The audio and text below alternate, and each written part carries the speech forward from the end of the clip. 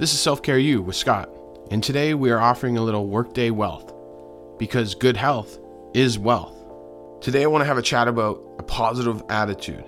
The message for this workday wealth is go to work. That's right, go to work. And I'm not talking physically or your location. What I mean is giving 110%. This week at work, go in motivated and ready to get the job done. It's not about how smart you are.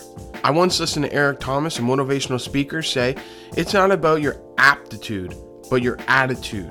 Let me say that again. It's not about your aptitude, but your attitude. So step one, this week, go into work prepared with the right attitude. And I'm talking about giving 110%. Maybe you don't love your job. Maybe it's not for you. So let's use this job as a platform to work out all the kinks and prepare for the right job. What your goals are for the future, or better yet, where you will be in the future, has a lot to do with the work that you put in beforehand. And I'm not talking about preparing for the interview.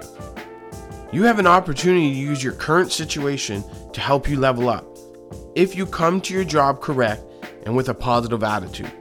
Where you're going to be in the future has a lot to do with what you do every Monday, Tuesday, Wednesday, Thursday, and Friday. So give it a go and think about what you have to gain. This is Self-Care You, and we definitely leveled up today with our workday wealth.